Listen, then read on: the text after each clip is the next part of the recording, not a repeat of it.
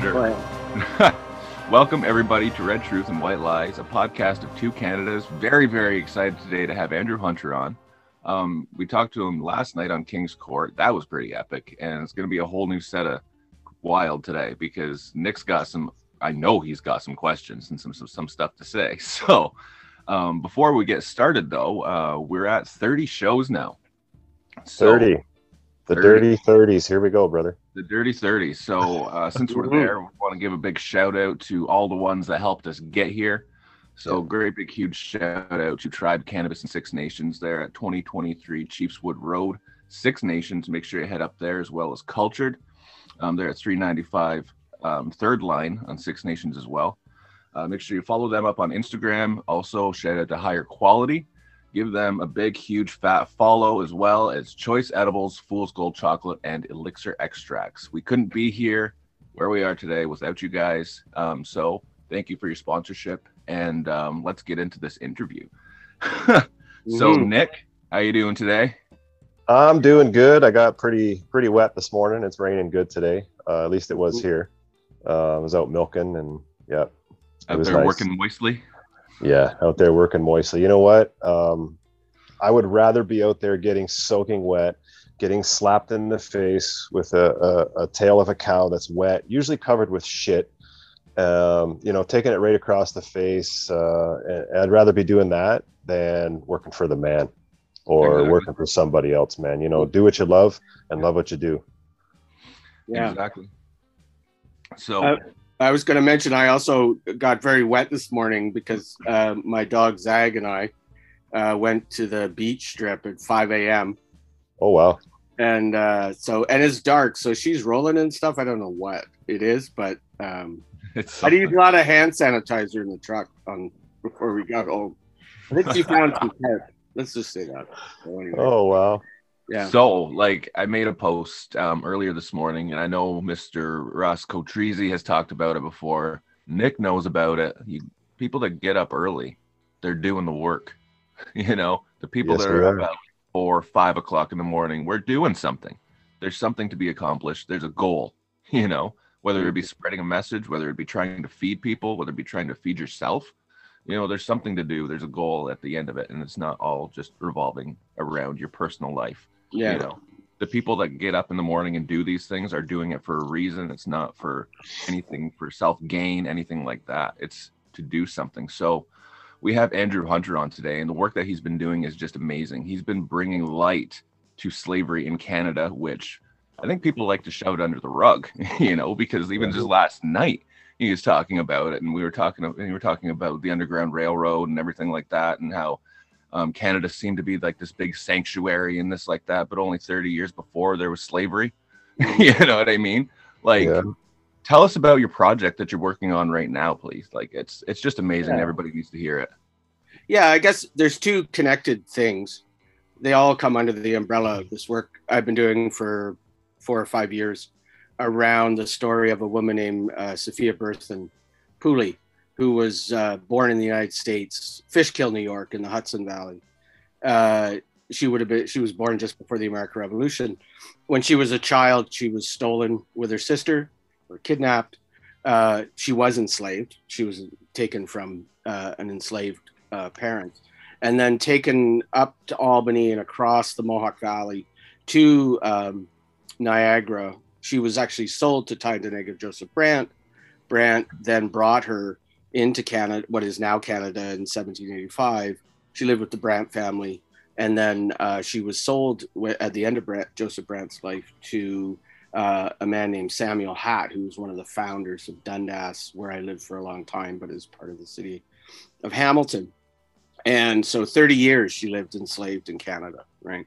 Yeah. And so the work I've been doing around research, talks, and some small projects with young artists, then into writing a book, which will come out in January.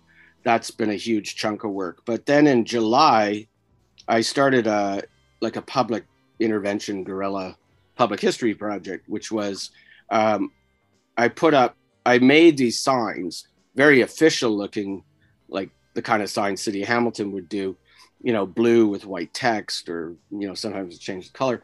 but they just say Sophia Berthan Pooley, born Fishkill, New York, died the Queensbush, Canada West, lived here, enslaved in the home of Samuel and Margaret Hatt. And so the intervention is very directed at Hamilton and Dundas, Ancaster. She would have lived in an area known as Ancaster Township, which would now be the south half of Dundas up through the valley and then to Ancaster. And we can talk more about her. It would be really interesting to talk about Tyendinaga, Joseph Brant. That's really complicated. Obviously, right? And it's not really complicated at all. What's that? It's really not that complicated at all to us. No, but I think for readers outside, it will be. Yes. Right. Yeah, it will be. And that's what I think would be interesting to talk about, is like your perspective on. So, and then the other part, so the signs, like they go up, and initially I like Nick, you saw one. The first set of them went on the official, like, welcome to Dundas, like boundary signs for what was the town. We have to be clear. Dundas does not exist as a legal entity anymore. It's part of the city of Hamilton. So the first signs I put there, and one was to trouble Dundas, one was to trouble the history. But the other was, there's this stupid sign on, right? You've seen it, Nick. And it's like Dundas. And then there is one sign that acknowledges a piece of Dundas history. And it's, honors an amateur hockey team. Won the Allen Cup in 2014. And that's it. And it's like, okay, that's what you choose to remember. A hockey team, amateur team. And I want to be clear, like, I'm not a hockey person. I'm not really a sports person. I did play hockey when I was young, but I was a goalie. So I often think that doesn't really count because you're just in your own world, right? Like the teams out there, they're all doing stuff and you're just like zoning in the net, right? Please don't embarrass me. Please don't embarrass me. And, the Allen Cup was really important back in the first half of the 20th century. If you looked in Canadian newspapers, it was more important than like the NHL and Stanley Cup and all this stuff. But it is not, like, come on, it is not a significant thing in 2014. It is to the people that do it. But that the city, like, that's an official sign. So somebody put forward and said, hey, let's add this. We don't have anything else. We're going to add the sign. And the city goes, yes, right? Yes, let's put that up. So putting Sophia's sign there was also a disruption of that, right? So it's layered because Dundas, the town name, needs to be changed. Because Dundas is named after Henry Dundas, who was Viscount Lord Melville, who was a British lawyer, landowner, really powerful, from Edinburgh, MP. He used to be known as the the King of Scotland, because he basically had so much power in Scotland. He basically, ran and controlled so much, almost like he was royalty. And he, pretty much single-handedly blocked the abolition of slavery in the British Empire for about 2 decades, like using his political influence. He's a real POS. Yeah, that's like, we'd like to have a town named after, and some streets too. We'll do that. I'm surprised they don't have a statue of him in Dundas. That's interesting, right? Like there isn't. But so what's happened was the history, and at any point where I'm like, okay, you're like, this is way too much history. Not enough. There's never too much history. Yeah.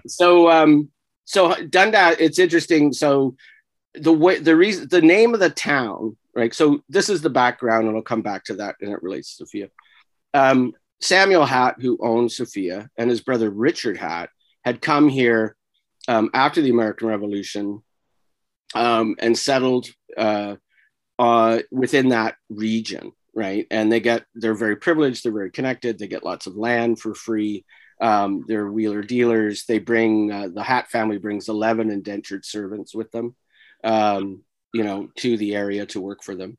They originally built a mill, like they had land in what is now the town of Ancaster. They built a mill on Ancaster Creek, and still initially like a sawmill and stuff. And then that didn't quite work out. Like it was successful, but not successful enough. They built a road, the old Dundas Road that takes you down into Dundas proper. Now they built that road, and that was so that people, coming from as far away as Guelph and what is now Cambridge would come and, get access the mill. Then what they do in around is they actually give up that mill, and then they move down into Dundas. They get more land, rights to use land, the river, the creek, the whole thing. And they take over an existing mill, and then they build this massive, they're a complex. And so the town initially had various names. It was kind of known as Spencer Mills and Hats Mills and stuff. But the Dundas Road, which is, the road that runs through Toronto downtown, and in one direction heads all the way up to Kingston, the other goes through London. That was like a major road that Governor Simcoe had laid out during his brief tenure here. And because he was close to Dundas, the man, he named the road, and, and then a whole bunch of things take their name from the road. So Dundas initially was Dundas Mills, and that's because the Dundas Road passed through. And that's where the name came. And then when it becomes like the town's laid out by Richard Hatt in 1814, and then when it officially becomes a town in 1847, it is known as Dundas. So, so there's like a woo all around. So anyways, the town. So yeah, I started putting up the signs. I wanted people to think more about who gets remembered and who gets erased, and the real history of this place, right? Dundas and places like Ancaster are very privileged and very white places. I was just going to say it. Yeah. Going to say it. Like, I don't like going into Dundas, and I really, really don't like going to Ancaster. It's just too friggin' white. And like, I mean, I wear a brand. That's what people say. My wife says, you got your brand, you got your hat, and I'll always wear a shirt that says something on it, like honor the treaties, decolonize, something like that. And the looks that I get from those people, especially the side looks, and if I look at them, they look away. If I just wear normal clothes and dress like any other settler, I don't get that. And what that proves to me right there is how these people vote and who they support in the political system. Yeah. That's part of the reason why there's no signs honoring or mentioning the slave trade that was here, or the fact that, Fred Eisenberger himself is pretty much a white supremacist. People support him so much, and it blows my mind. If you saw the correspondence that we had with him, it's on our website. Oh, okay. I always relate back to it. You can see the change where we were speaking to a person of color originally, and then the other person came back in from vacation, and the dialogue completely changed. Wow, that's interesting. I've never spoken to Mr. Mayor Fred Eisenberger. I always tag him in all my Instagram posts about the signs, and some of my colleagues and mentors, supporters have spoken to him. Stephanie Bass, who's a school teacher in Hamilton, and has been working. We've started to work together, and then with the students at the school she's at are going to be I'm giving them some of the damaged signs and things like that. Can I just say what an amazing, great, strong leader that's too scared to talk to Indigenous media. Right. Yeah. Scared. Yeah. He's afraid. Yeah. I mean, I had to get up and go to the beach and really zen myself to prepare for this conversation, obviously. It's always deep on our show, Andrew. It's always deep and heavy on our show. Yeah. And that's where you have to go. That's where you learn, right? Like if you hide and especially if what people want to talk to you about are the things that you do and you say and you're out there, if you're going to do that work, that being political is being public. You have a responsibility to engage, right? Exactly. So I'll just quickly finish with the signs. So basically, it's like I put the signs up, city people take them down. Then I started to expand where I would put them. And I started putting them on this private building that is the last surviving building from the Hats enterprise. And that's at the corner of Governor's and Main, Dundas, Osler, where these four streets come together. And then those signs get painted over, they get ripped down, they get slashed. Some of the signs I put on the Dundas one, they also get broken and torn and thrown. So then that starts, right? Then this kind of combination of the city removing them, even though they're getting people from the communities contacting and saying like, we think this project's important, like leave them up. I'm not asking for my signs to be permanent. I'm just trying to move the conversation and the dialogue. But then all of this sort of cowardly racist backlash needed more of a response. So I would replace the signs, but then I would also add quotes from some of the writers who really shaped my thinking, people like James Baldwin, who wrote extensively and was interviewed extensively towards the latter years of his life, where he explicitly calls out whiteness and the fiction that is colonial and white history. And there's this great quote line from him, which I'll paraphrase, which is, if you build your story, your history on a lie, it will crumble, right, to dust. And he says, like clay in a season of drought. So that quote I would put up. I'm trying to get people to realize, you know, the story you tell of this town, of Dundas, of the Hats, it's a fiction, right? Like so much white history is. And that needs to be disrupted. And then, so those would go up and they would get paint over too. And then I started to write to people in the town. So I would put up, you know, I would make a sign and it would be like, you know, to the people, they would say, to the people of this region who continue to rip down and damage these signs. And then I would just ask the simple question, like, what is your whiteness and privilege so fragile that a simple sign honoring a woman who lived here enslaved for 30 years, like can't just stay up for, you know, a few days. So that's kind of gone on. I'm fascinated by where they stay up and the ones that constantly get torn down. There's a big sign I put in front of McMaster University on the city sign, and it stays up for quite a while. And I think part of it is it's prominent corner, but there's students. There are a lot of students. So that's a spot that if you're going to go, even if you're like officially the city and try to remove the sign, there are students around and you know, lots of students are engaged in thinking about these things. The other two signs on Coots and Osler, which are very visible, I mean, those ones barely last, but I know that. I mean, I'm fortunate I have access with a colleague of mine to screen printing. We just make signs. So I put up over 80 signs, and today I'll replace two of the signs, the one on Coots and Osler. That's like Fridays, I replace the sign because they'll last the weekend, and then usually Monday first thing they disappear. Yeah. Exactly. And what is it to these settlers out here that feel so attacked personally by having things up? What are they doing in their lives that makes them feel so attacked by this? Yeah. You know? Yeah. And I was can I jump in on that one there for a sec, Andrew? Yeah. And Andrew, the Andrews. So I was actually having a conversation with a good friend of mine this morning in regards to that. What do white people actually do, you know, towards this feeling, or why is it bothering them? Well, before I decolonized, before I realized what covert racism was and what white fragility was, I can tell you, I can answer that question straight up. And all the white people out there that feel like this are going to get mad at me because they know I'm 100% right.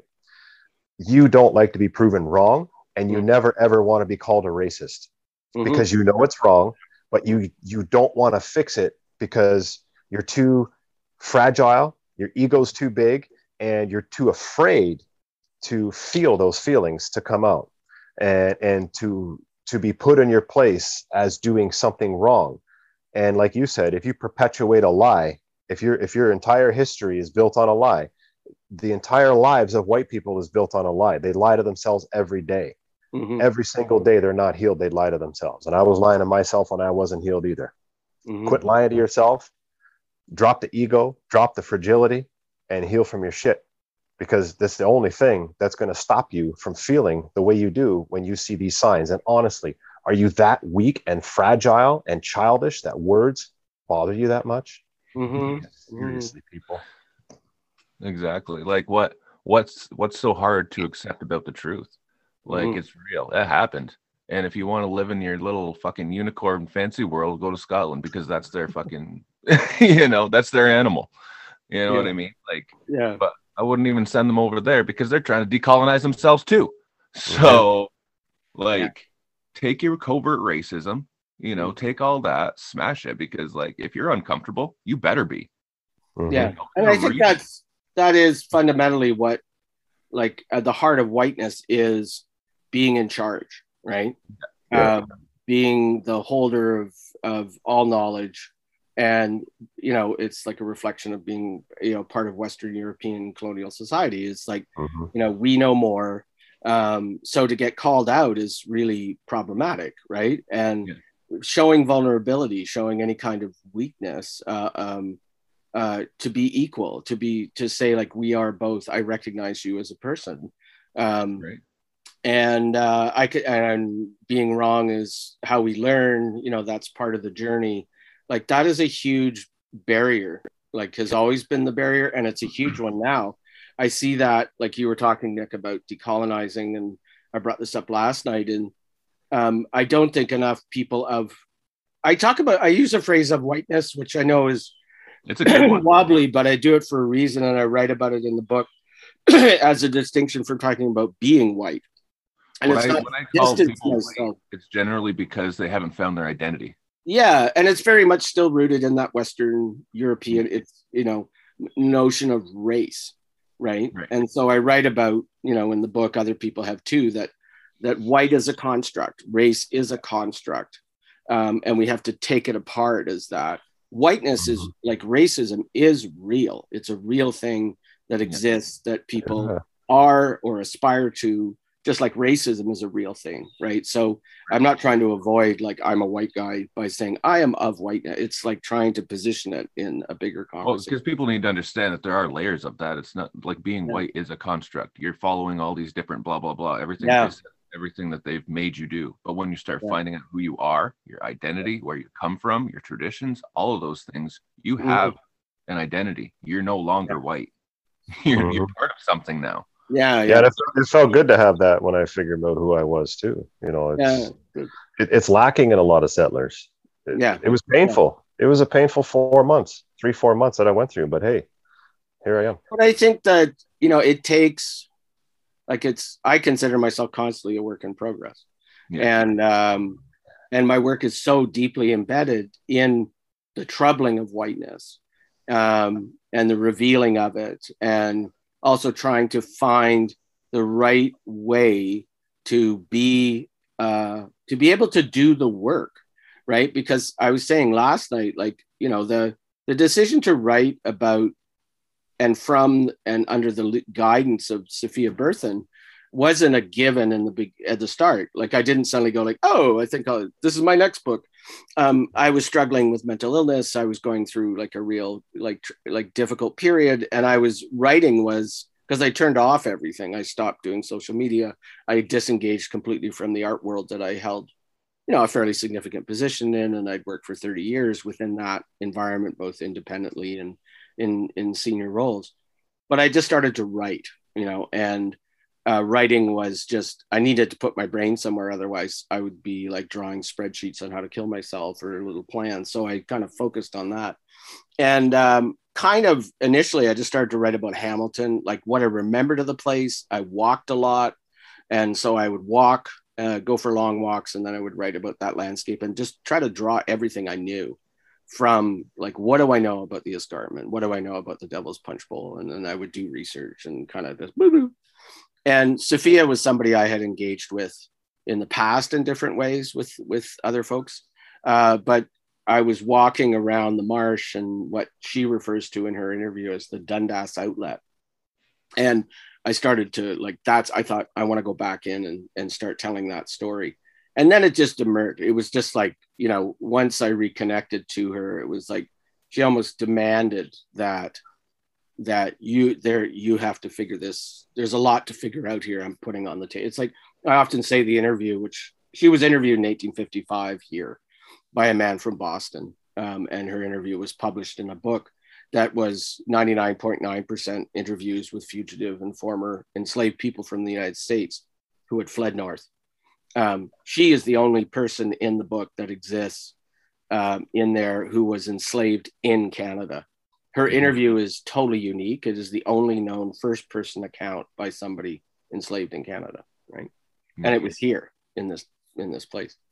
So anyways, I was spending time down around the marsh and stuff. And so I started to write. And then, of course, by writing about and trying to figure out all of the things, this gift of this interview that she is asking of me, and by extension of whiteness, right?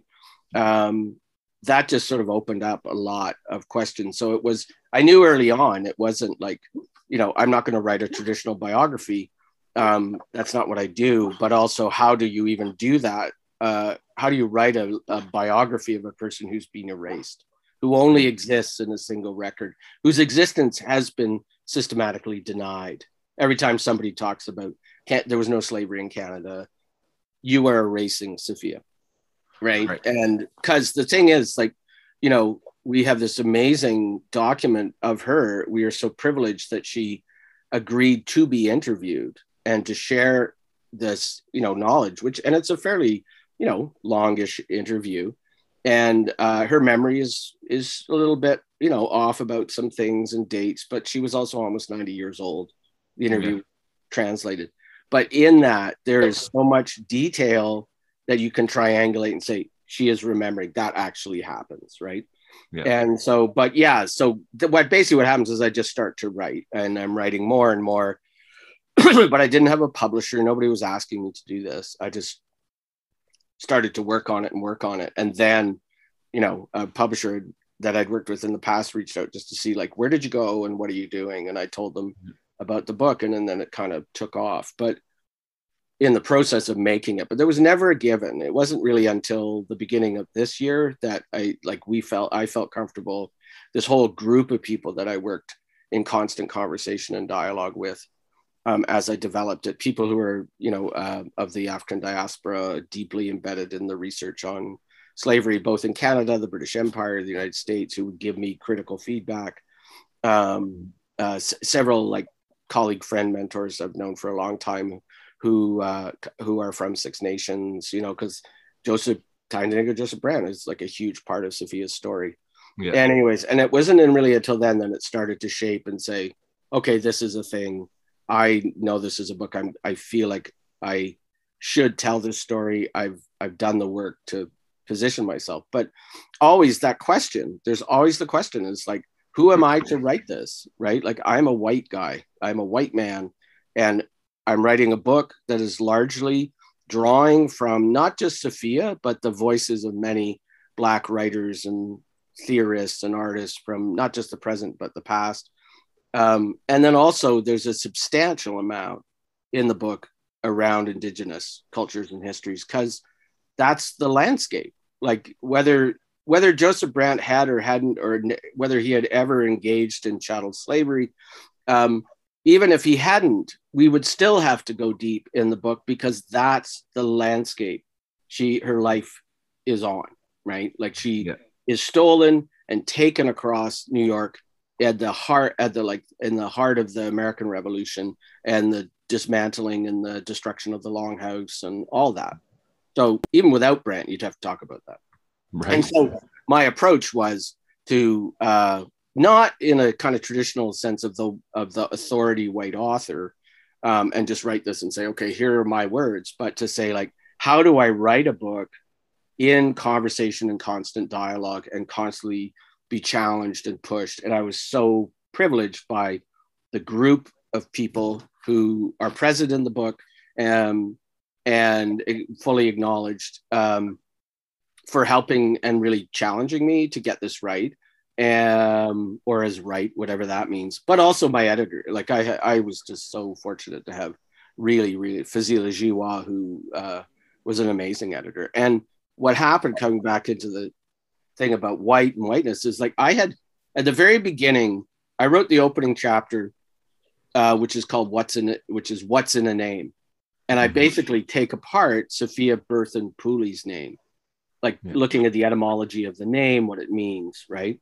Yeah. And in the second chapter, I kind of like, you can see from my arm, there's like Moby Dick on this arm and Moby Dick on this arm, and Ahab Ishmael are written on my wrist. But I'm obsessed kind of with Moby Dick as a narrative of colonial capitalist America and its destructiveness. And the second one of the chapters in Moby Dick is called On Whiteness, and he writes extensively about the whale. And so the second chapter in my book is called On Whiteness, because before we even get into it, I have to be very direct with my readers about how I am positioned. I don't want people trying to figure out, like in bits and pieces through to the end of the book, where I stand. Yeah. So yeah, that's one of the things too. I think that why I guess white people glorify Joseph Brant is because they can turn around and be like, oh, well, he had slaves too. So, yeah. Well, that happened. Indians did it. Like, yeah. But what they don't is the actual words that come from the people, which are Joseph Brant is a traitor. You know, he went and, you know, fought for the colonial government. Mm-hmm. He went and did that kind of stuff. Like, he broke the law consistently. You know, it was his sister that was the one trying to maintain the Guyana goal with Molly, you know, it was her, Molly, you know, and he was no hero. He was kicked out of here. He ran away. And ultimately he ran away from Nation too, because everybody wanted to kill him. You know? He was no like upstanding person of the Mohawk. He was none of that kind of stuff. The only reason that he's glorified by the white community is because of those things that they did. You know, living with him guaranteed was not like living with the Mohawks. Guaranteed. Yeah, I think that you know, he had all that. Yeah. That's super important. I think like what happens within the context of the story of Sophia Bertha and Pooley, and is that Joseph Brant gets and his third wife Catherine, like they become a very convenient distraction from from whiteness owning colonial chattel slavery, right? Because what you can do is go, well, he owned slaves, therefore, the token Indians. That's the thing. All indigenous people and cultures were slave owners, right? Yeah, wow. Exactly. So, yeah, and so there's a couple of things. One, I was talking with Jeff Thomas. Jeff is from Six Nations. He lives in Ottawa now. He's a scholar, artist, writer, and we were talking about. You know, I talked with Jeff about this concept of what is, quote, slavery within indigenous cultures or other cultures around the globe, and how, and, you know, Jeff talked about like within the history that communities, you know, you're in conflict with another community, you lose people, they lose people, people are captured, but they eventually become absorbed often into the community, right? Like, so it's complicated. It's, you know, it's never a happy story for anybody. Nobody wants to have their family killed and then taken, but then you are a person, right? You are considered a person, and usually people become adopted. Like, so that all separate, that kind of history, that is not chattel slavery.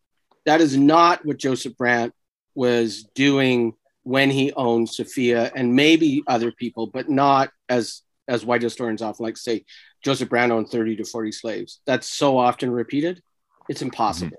And I won't go into that now, but it is, I work on it in the book. It's like, it is highly unlikely. And there's no historic evidence to support that Joseph Brant owned 30 or 40 enslaved people. It would have been like so over the top of numbers. And that's not to lessen the enslavement of anybody, but let's be realistic about an understanding of how chattel slavery functioned within colonial Canada under the British rule, right? Yeah. And here in Tyendinaga, you'll rarely hear Joseph Brant mentioned here. In Tyendinaga, we're all about, this is the home of the peacemaker. And that guy wasn't even a Mohawk, you know?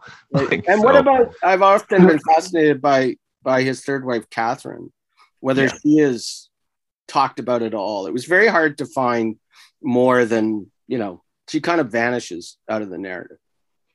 For a lot of people, it's like, I know she was married to him, or some people were, and she is also like that. Like, I would say that when Sophia Berthen's story surfaces at any time within history or historical discussion, a lot of the stuff she deals with never gets talked about.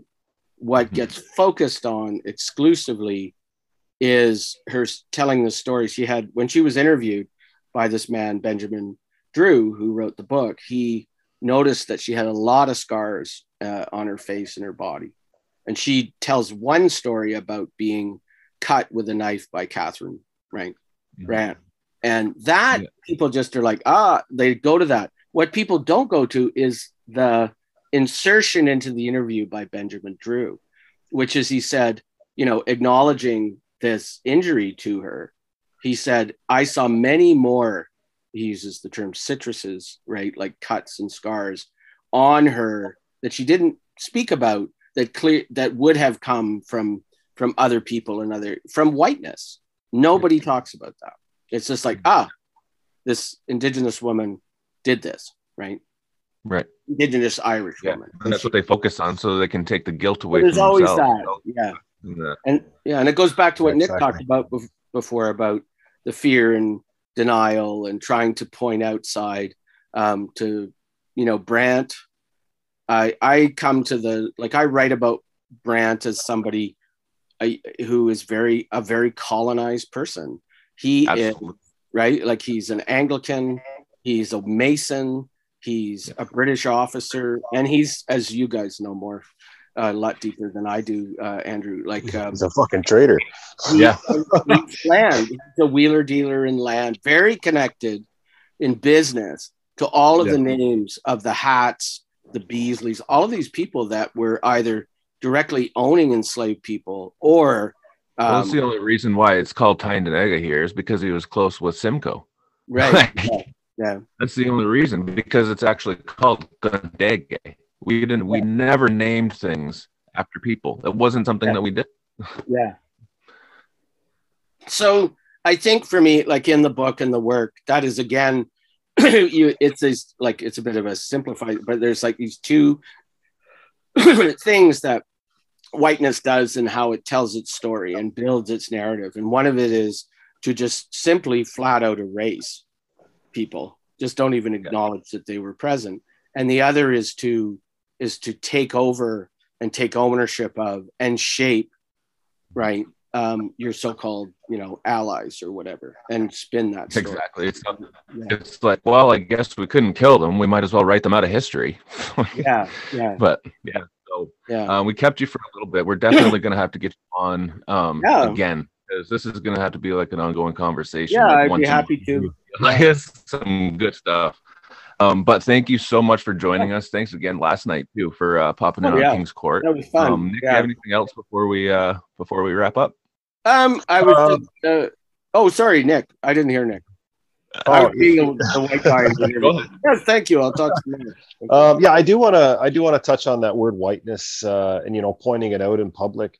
If there's people out there that are wanting to be an ally or anything like that, check your whiteness. Check your whiteness, and then check it again, because some of the stuff that people say, think, or just your daily way of life of going about things is totally infused with whiteness, and you don't even realize it. I didn't realize it. Mr. Hunter probably didn't realize it, and a lot of people who are out there, won't realize it until you get past a certain point in your life. You're like, wait a minute, I'm pretty gross here. I got to do something about this. And whiteness and racism, covert racism, it's gross. It's disgusting. It needs to be talked about. And, I say this a lot. I make myself uncomfortable every single day. If I don't know something and I want to know it, I'll ask. If I don't ask, the message is going to come and it's going to make me uncomfortable. And I've been doing this work now for a year now. We're 30 episodes into Red Truth and White Lies, but Andrew still makes me uncomfortable with some of the stuff that we do, just by what I'm taught, how he speaks, how he puts things into perspective for me. And I sit back and think about it for a few minutes. The teacher, mentor, he's more of a mentor to me than a teacher that I've ever had. I can imagine. And to have that, initially I had fear to approach him as a white guy, just because I know I'm white and I have whiteness about me. And when I came to it, within, I think maybe the first 3 months of talking to him, like, so much got corrected. And I know he saw it. but he saw it before I realized it and was able to correct it. And like, honestly, don't be afraid to go and sit and talk with Native people. If you don't know where to begin, talk to one of us, send one of us a message. We'll hook you up, you know, like, don't be scared. Don't be afraid. Don't be scared. You know, they're not going to start shooting you with bow and arrows and shit. Just don't be white. You know, just come there with an open mind. The decolonized allies are like your actual liaison officers. Mind if I just comment on one more thing before I return to Zag? Two term, like the term ally and allyship, I think about a lot, because I think about a lot about where words come from and what their meanings have been. And so I guess my speaking to other people of whiteness is thinking about what being an ally really means. And too often, and the British are the great example of this, is for the British, historically, if you look at American Revolution, War of 1812, right up to the present, for them, what were allies? They were people who could come and fight with you to support your cause. Like, that's how you saw your ally. It wasn't, you didn't treat them respectively as an equal. And so historically, what the British and most colonial powers have done is we can use you to fight our fight with us so that we can get to where we want to go. But once I don't need you, I will throw you under the bus, kind of thing. That's right. That's what happened. That's exactly what happened to me. Yeah, that's what happened with the Longhut, right? It's like end of the American Revolution, under the bus. Like, we're just going to give everything.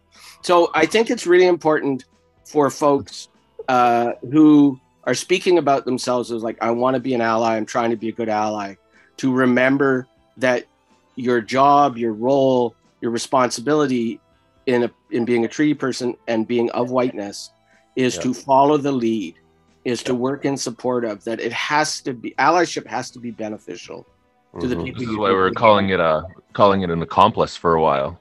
Yeah. So I just want to stress that these are things that I try to be a good person and share things that I've learned, and a lot of it the hard way. And I think that goes back to just the last thing I'll say. What Nick brought up is really important. You don't get any further along the journey unless you're willing to be called out and to listen. And one of the big things, I have to work hard at, being somebody of whiteness who I can talk and I like to share information and stuff. But I wasn't always a great listener, right? Like, I didn't, and I was fortunate a lot of people felt confident to call me out on that. And I could either be defensive or I could hear it, right? And I'm still working on that. Yeah.